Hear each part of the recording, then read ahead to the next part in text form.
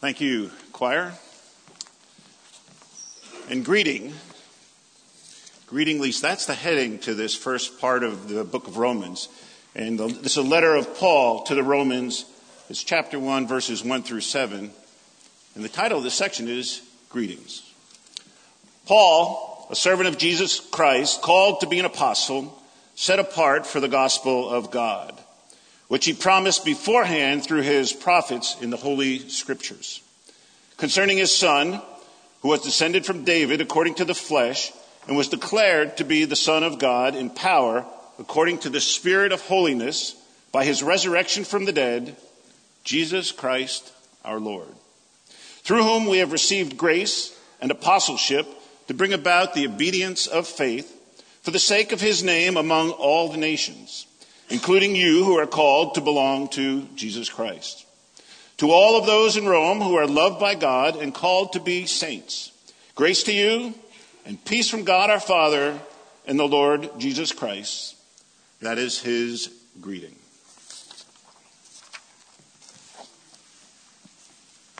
Good morning, everyone. If you are new to EP or this is your first Sunday, my name is Bruce O'Neill and I'm the pastor. And this is a good Sunday to come because we began a new series of messages this morning. We finished Exodus last week, and this week we pick up the letter that Paul wrote to the Romans. And so if you are unfamiliar much with Christianity, Paul might be well known and Romans might be known. And so we're going to spend the next number of months, I don't exactly know how long, I just know it's longer than Exodus, that we'll be walking through the letter to the Romans. The subject matter of the letter to the Romans is the gospel. And one of the things that I have noticed over the years about the gospel is that it's a lot like a diamond, that if you turn it, you see a different facet every time you turn it. And so I'm not saying that the gospel's complex. I really don't think it's complex. I think it's quite simple. But because it is so beautiful, it has so many aspects and facets to it that Paul is going to address for us as we walk through this letter together. I think one of the facets that has been most endearing to me, the most moving, has been this idea of being adopted into the family of God. If you're new to EP, you might not know that I didn't grow up in an intact, a functional home. And so when I was 16, I left home. And I remember daydreaming a lot about finding a home. And though at 16, I moved in with some friends for a couple of years till I finished high school, it was a safe place. It just wasn't home. And so I didn't belong to anyone or anywhere at that time. And it wasn't until I was in college, because I didn't grow up in the church, it wasn't until I was in college that somebody sat down and shared the gospel with me. You can imagine living in the United States and not hearing the gospel until you're in your 20s, but that's what happened. And I can remember of all the parts that Paul Slay was the name of the guy who shared the gospel with me. As he was sharing the gospel, the part that I resonated the most with was when he talked about that Jesus lived here on earth in order to bring us into the family of God. And there was this one passage that he shared that I really love. And it's out of Ezekiel. And Ezekiel's one of the Old Testament books that was written when Israel, the people of Israel, were in exile in Babylon, about them coming home one day. And so this passage is a quotation of God's communication to those people who were longing for a place to belong. And so he says this: "As for your birth, on the day in which you were born, your cord was not cut, nor were you washed with water to cleanse you, nor rubbed with salt, nor wrapped in swaddling cloths. No, I pitied you to do any of these things to you out of compassion for you. But you were cast out on the open field, and when I passed by you and saw you wallowing in your blood, I said to you, in your blood live. You were naked and bare when I passed by and saw you. I spread the corner of my garment over you and covered your nakedness. I made my vow to you and entered into a covenant with you, declares the Lord your God, and you became mine.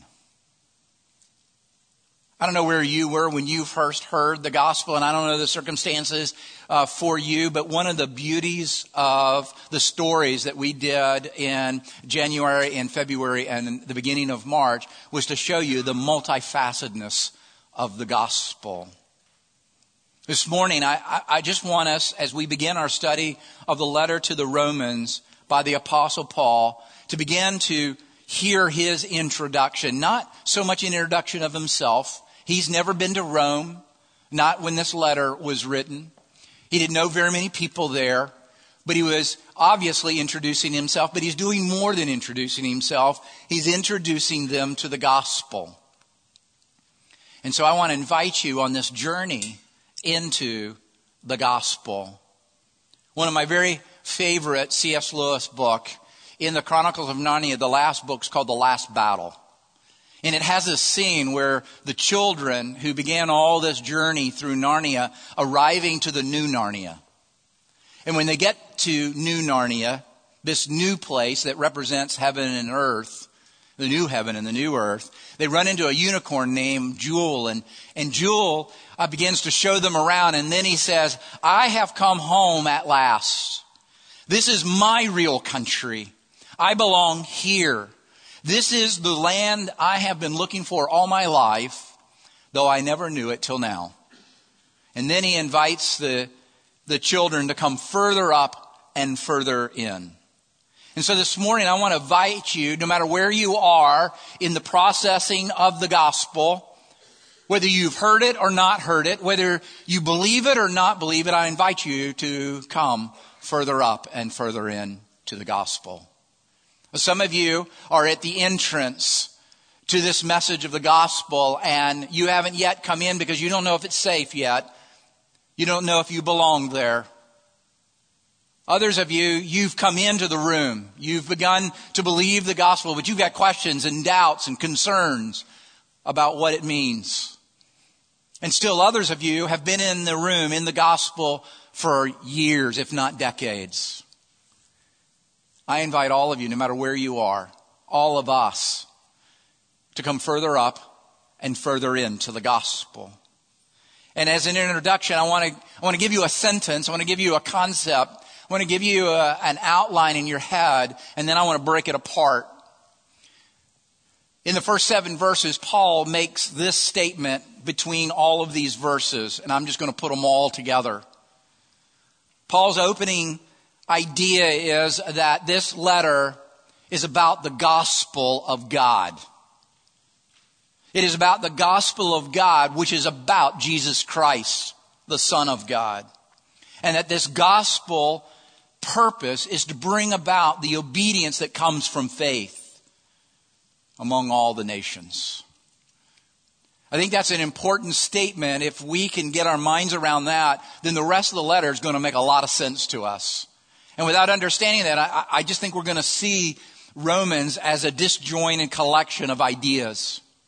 But I think Paul is trying to communicate the gospel that has been entrusted to him, that he's a steward of, that he's been set apart to bring to the nations, is a gospel that doesn't originate him, it originates with God. And that he's going to take it to the nations because it's about Jesus Christ and what Jesus Christ has done. And that as a result, there will be an obedience that comes from that faith. With that in mind, let me bring it apart. In verse 1, Paul says, Paul, a servant of Christ Jesus, called to be an apostle, set apart for the gospel of God. And so the very first thing is that the Romans is a letter about the gospel of God, even though it is written by a man whose life and work has defined him by this gospel. Paul says he's a slave to the Savior. Paul says that because I believe, I now serve. He says I'm an apostle, which don't think too much of that. It just literally means one who has been sent. And Paul is saying that I'm a slave to Christ, but I have been sent. This is my duty. This is my responsibility as a servant of Christ to take the gospel. And then he says that I have been set apart to proclaim that gospel to the nations. That is, Paul has been willing to be separated from his family and friends. We know this because if you lay out the 13 letters of Paul, we can see this in his life. He's been separated from family and friends in Tarsus and in Jerusalem. He's also been separated from personal wealth that he could have accrued over time, from acclaim, from safety, security. Why? In order to bring the gospel to the nations. And though Paul is identified by the gospel, he does not define the gospel. Paul is defined by the gospel, but Paul does not define the gospel. The gospel doesn't originate with Paul, it originates with God. Paul is a steward of the gospel. He's been entrusted with the gospel, but it doesn't start with him and it doesn't depend on him. And therefore, for all of us, the gospel doesn't belong to us. It belongs to God. Well, then what, you might ask, is the gospel? The word that is translated gospel throughout Romans is the word euangelion. It's a Greek word that literally means good news, or better, good herald. To say something that is good. It comes from, not from the New Testament. The word euangelion was around before the New Testament was written, certainly before Romans was written. It was used by Romans and Greeks whenever there's a new king. Whenever a new ruler came to power, he would gather messengers and say, I need you to go out into my empire and tell them that I'm the new king, that I rule my kingdom, and that they are to act in accord with that new reality. And so in the Roman Empire in the beginning, when Caesar and Augustus becomes king, the Roman Empire, though it seemed huge, was not that huge. It's going to be under Claudius and subsequent rulers that it'll stretch from Britain all the way past Palestine into Syria, almost all the way to India. And so when an emperor would come, he would say, it's time for a euangelion. It's time for me to send my messengers to the four corners of my kingdom to let them know that I now rule. That's what Paul uses when he says, I have this message that I have been sent by God as an apostle, set apart from everyone else, to take a message that there is a new king. One who is Lord of lords and King of kings, whose reign is to go over the entire cosmos. One of the things I love about Abraham Kuyper, who was the Prime Minister of the Netherlands back in the early part of the 20th century. He has this beautiful phrase when he became Prime Minister of the Netherlands. He said, I look over the Netherlands if I am God and I say every square inch is mine. That's the announcement that Paul says is good news. That there is a new king. His name is Jesus Christ, and he looks at the world and says, every square inch is mine. That's what Paul says is the gospel, and therefore it's an announcement. It's not an argument. It's a declaration that Jesus is Lord. And therefore it's not advice for Christians to follow. It's not a rule book. It's not a Boy Scout manual. It's news we are to believe and to bring our lives into conformity with this good news.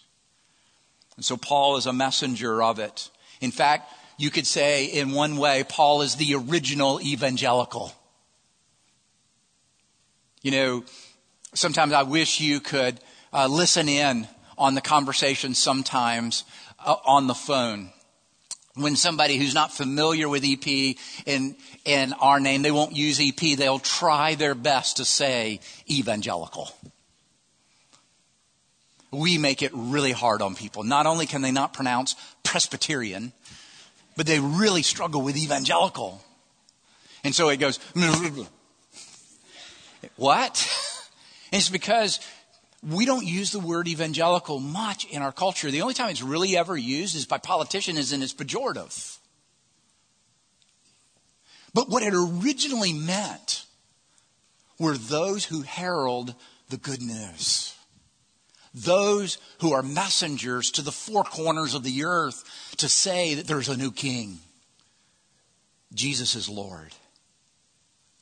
And so you can ask, who is this king? And we are told in verse 2 that this gospel was promised by God beforehand through the prophets in the Holy Scriptures. And so the first thing I want you to notice about this gospel is that it's not really new. It's news, but it's not new news. Because all of the Scriptures, all of the Old Testament pointed forward to this gospel message. Because Jesus is the seed of Genesis.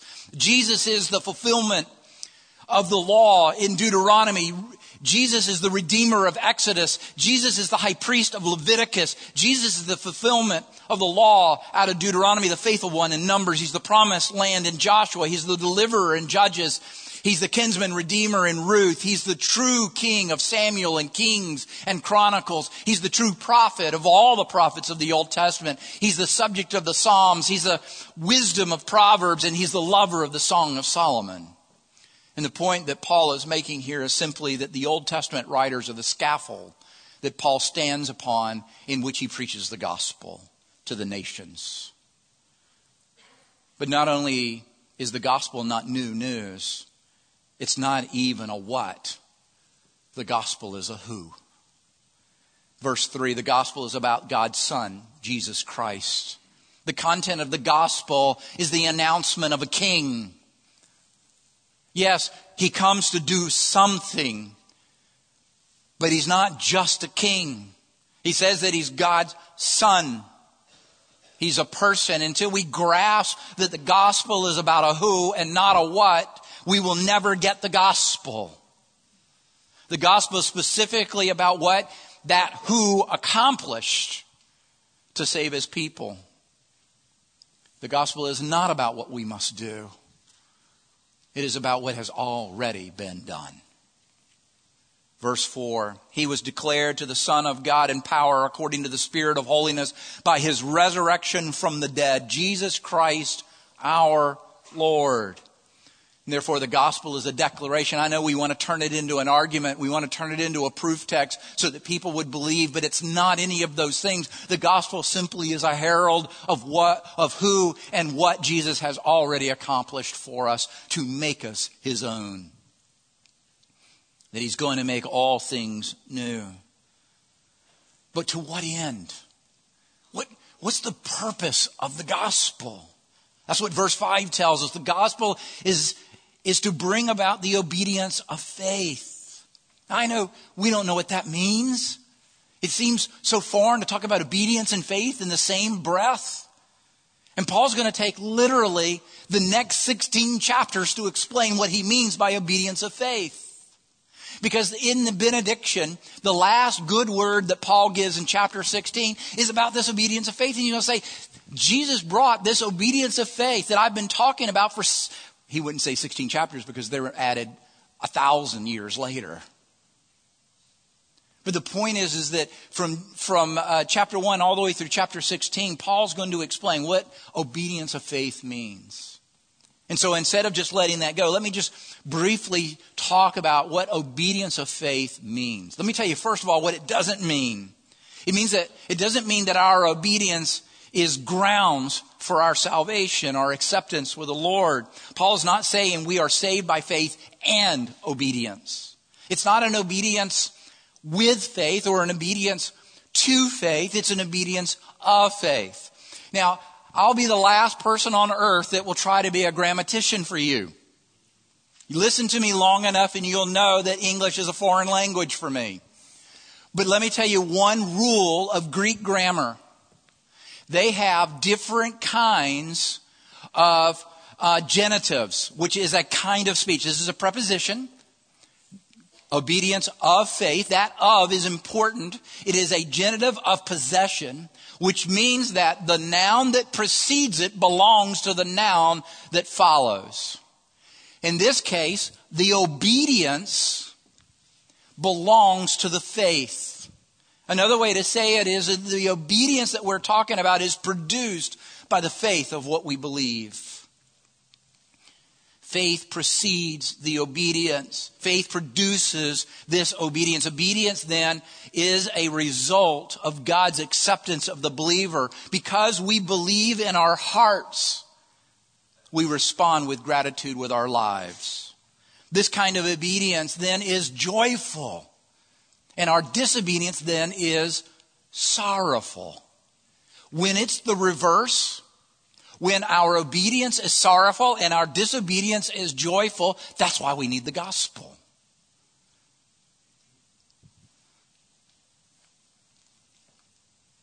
Verse 5 goes on and says, to bring about the obedience of faith for the sake of his name, among whom? All the nations. Remember, Paul has never been to Rome, at least not before this letter was written, because that's why he writes the letter. He wants to come. He longs to be there. He wants to come and be with the people in Rome and meet them, particularly the Christians that are there. Well, why does he want to go? Why does he want to show up in Rome? We know because something that Doug Rao didn't read to you down in verse 15, he tells you why he wants to come. He says in 15, he says, I'm eager to show up in order to preach the gospel to you also who are in Rome. Why does Paul want to preach the gospel to Roman Christians and to the people outside the church? It's because Rome is part of God's prize. It's part of whomever calls upon the name of the Lord will be saved. Romans 10, Paul wants to go to Rome because he believes there are people in Rome who have not heard the gospel, that once they hear the gospel, they will believe. And when they believe, they'll call upon the name of the Lord. And when they call upon the name of the Lord, they'll be saved and they'll be added to the church. Paul believes there's ministry there. And so he wants to preach the gospel there. But not only there. In chapter 15, he's going to say, hey, guys, I want to come and preach the gospel to you, but when I'm done there, I want you to take up a collection because I want to go where the gospel is not. He says, I've been everywhere in Asia Minor and the gospel is known. I want to go where nobody's heard the gospel. Spain. Can you take up a collection in Rome so that I don't have to make a living while I'm preaching the gospel? I can take your money and go to Spain and preach the gospel there. So he's intending on coming, but only for a while till he can go on to the mission field again. In Genesis chapters 12, 15, 17, and 22, it's a recording of God's promise to Abraham. And the promise to Abraham is, hey, I'm going to bless you. You're going to be something for me. But many people have thought that that means promises just to Abraham and his little old family, which is going to be Isaac here soon. But no, God's not saying, hey, this blessing is just for your little family. Nor is he saying this blessing's for your little nation that's going to come from you, Israel. Though eventually Isaac's going to have Jacob and Jacob's going to have all these kids and they're going to have the nation of Israel. But that's too small a prize for God. It's all of the nations. Every kind of human being you can imagine.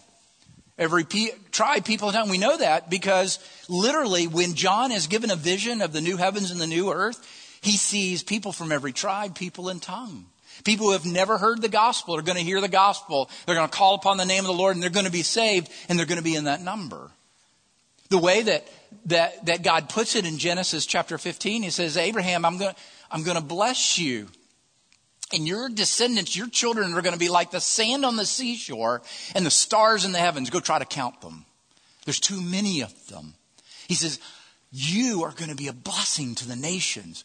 And when we hear nations, we hear borders. And literally it means every kind of people, even within borders. And you would say, well, then what is Rome?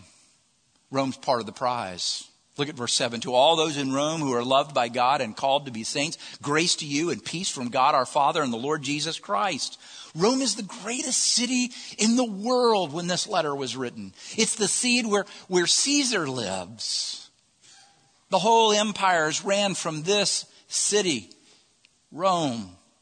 And God has put his church there in Rome. And eventually, one historian in the ancient world said there are Christians everywhere in Rome. Everywhere but the Senate, including Caesar's household. Can you imagine? Most scholars believe that at the time of the writing of Romans, there's only 100 believers in the city of Rome. 100 at the most.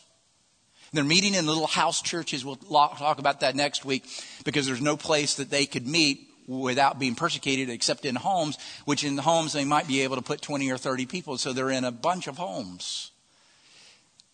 And so their mind is thinking, well, who are we? We're so small. We're so insignificant. They keep confusing us with the Jews. And we're Christians. And people in Rome hated Jews.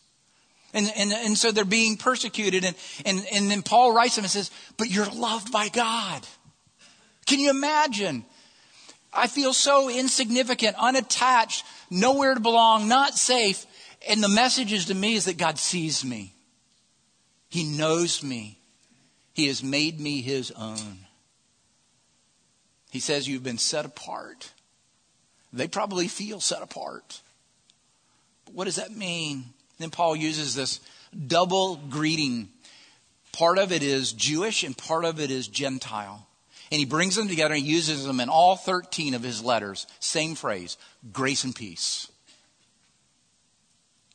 The Hebrew one is peace. Typically heard as shalom. And they don't mean peace in the sense of may life be copacetic. May you be laid back and no ruffled feathers. May hakuna matata. That's not what a Jewish person means by shalom. Shalom literally means wholeness, healing.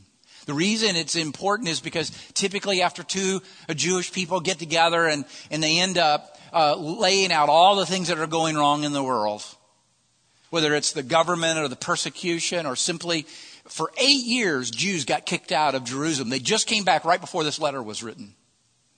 A lot to complain about. They could be complaining about their employers or their employees. They could be complaining about their family. The last thing another Jew who listened to your complaints would say to you as he's leaving you is shalom. May God heal you. May God bring healing to our world. May God bring healing to your family, to your place of employment. May God make it the way it was originally designed. That's what they mean by shalom. That's what Paul means as he sends this letter and all 13 letters to the church. May God restore what is broken about our world, the way it was originally designed. And then he mixes a Greek greeting that often you would see in Greek writings, grace. And the word grace literally meant in Greek unmerited favor. So what Paul is doing is linking these two ideas together. May God make you whole the way God designed you to be. May the world be made new again, not by your effort, but by God's effort. May God do this on his own without our help. May God bring healing to our land, not by protest or writing letters to the governor or picking up a sword, but simply by grace. May God do this. That's why another way to take this phrase is not peace and grace or grace and peace, but peace through grace. Peace by grace. Did you see Annapolis in this opening 7 verses? It's there. It's in verse 6. Including you who are called to belong to Jesus Christ. Obviously, he means all Christians everywhere, but that also includes here. To all of you who are called to belong to Jesus Christ, grace and peace. Like I said, most scholars estimate there are around 100 Christians in Rome when this letter arrived. Annapolis has thousands of Christians. If God can capture a city in 300 years with less than 100 believers, imagine what he could do in our city. What he could do here in Annapolis.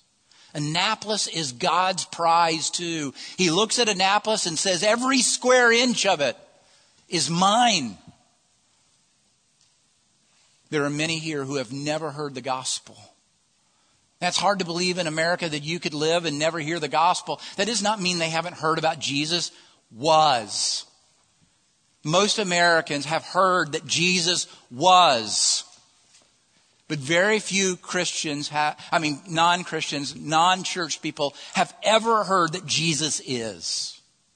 One of the greatest lines that Job utters after all of the suffering, after all of the losses, he says, my Redeemer lives. The message of the gospel is not that we have a dead king, but that our Redeemer lives. And he says every square inch of our city is his. And every human being here needs to hear the gospel. We are stewards. We are apostles with a little a, to take the gospel that our Lord lives and reigns over this world. And we want shalom by grace to come to our city and to our world. How? How's that ever going to happen? Paul already anticipates that question. In chapter 10, he says, everyone who calls upon the name of the Lord is going to be saved. How then will they call upon the name of the Lord, of whom they do not believe? How are they ever going to believe in him whom they have never heard? And how are they going to hear without someone preaching? And how are they going to preach unless they are sent? Paul is saying the only way the people of our city are ever going to hear this good news, this herald, is if we are sent. If we go and tell our friends and our neighbors and our coworkers and fellow students about a king who's alive and rules and is going to make all things new and make everything the way it was originally meant to be, even though it's all broken now. I love how Paul ends that passage when he begins to say, you know what's really beautiful? Do you know how to define beauty according to the gospel? Look at the feet of those who bring good news. How beautiful are the feet of those who bring good news, who bring the gospel. Are we praying for our city? Every square inch belongs to him. From those beautiful yachts that are in Ego Alley, I find that ironic, all the way into the housing neighborhoods that are government subsidized for people to live in, to the Naval Academy, to the hospital, to NSA, to where the Secret Service learn how to do their job, where the police department operates and the fire department. Every square inch, none of that belongs to this world. It all belongs to Jesus Christ, our King. Are we heralding the gospel to the people of Annapolis? If we don't, how will they ever call upon the name of the Lord? And are we seeking to bring about the obedience that comes from faith here and around the world? Those are really the questions of Romans. It's not just so that you can have a good handle on the book of Romans. In case you're in Central Park and somebody asks you, I'm going to kill you unless you can give me an outline of the book of Romans. What a waste of your time. You are the apostles of God. You have been sent with the only message of hope that this world that is hopeless will ever hear. Blessed are your feet. Beautiful are your feet because you bring that good news. Let's pray. Father, thank you so much for the people of EP and the people of our sister churches and daughter churches and friends who believe in you, who have been called and set apart, loved by you to bring good news. We love our city. We love what you have done here. We just pray that you make it new. That every square inch is yours and you make it known through us as we herald your gospel, that people who have not heard about Jesus Christ, your Son, might hear. We pray in Jesus' name. Amen.